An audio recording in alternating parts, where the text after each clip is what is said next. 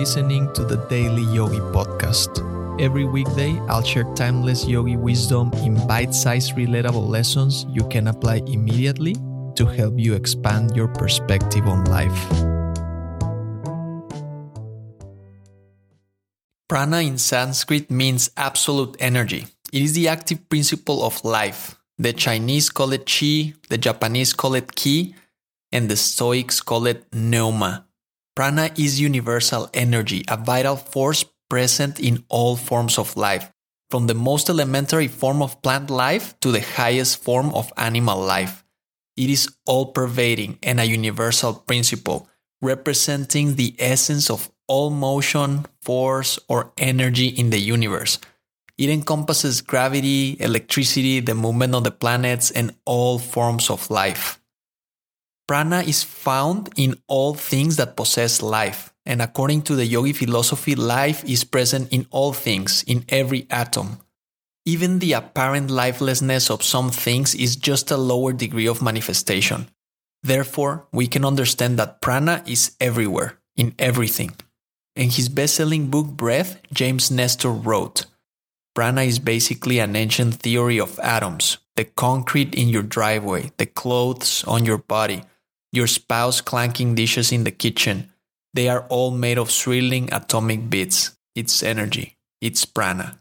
Prana exists in all forms of matter, and yet it is not matter.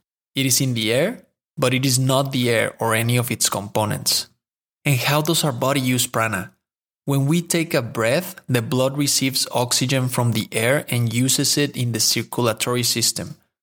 The prana in the air is used by the nervous system. Just as the oxygenated blood is carried to all parts of the body, prana is carried to all parts of the nervous system, providing strength and vitality.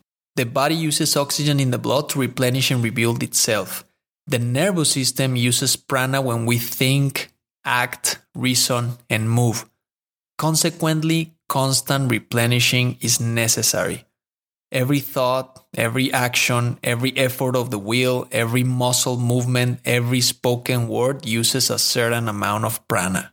Most of the prana we obtain comes through breathing. This is why proper breathing is essential for radiating vitality and strength. Does the word pranayama ring a bell? Prana means energy and yama means control. Pranayama refers to the deliberate control and absorption of prana through respiration. That's where these popular breathing techniques get their name from.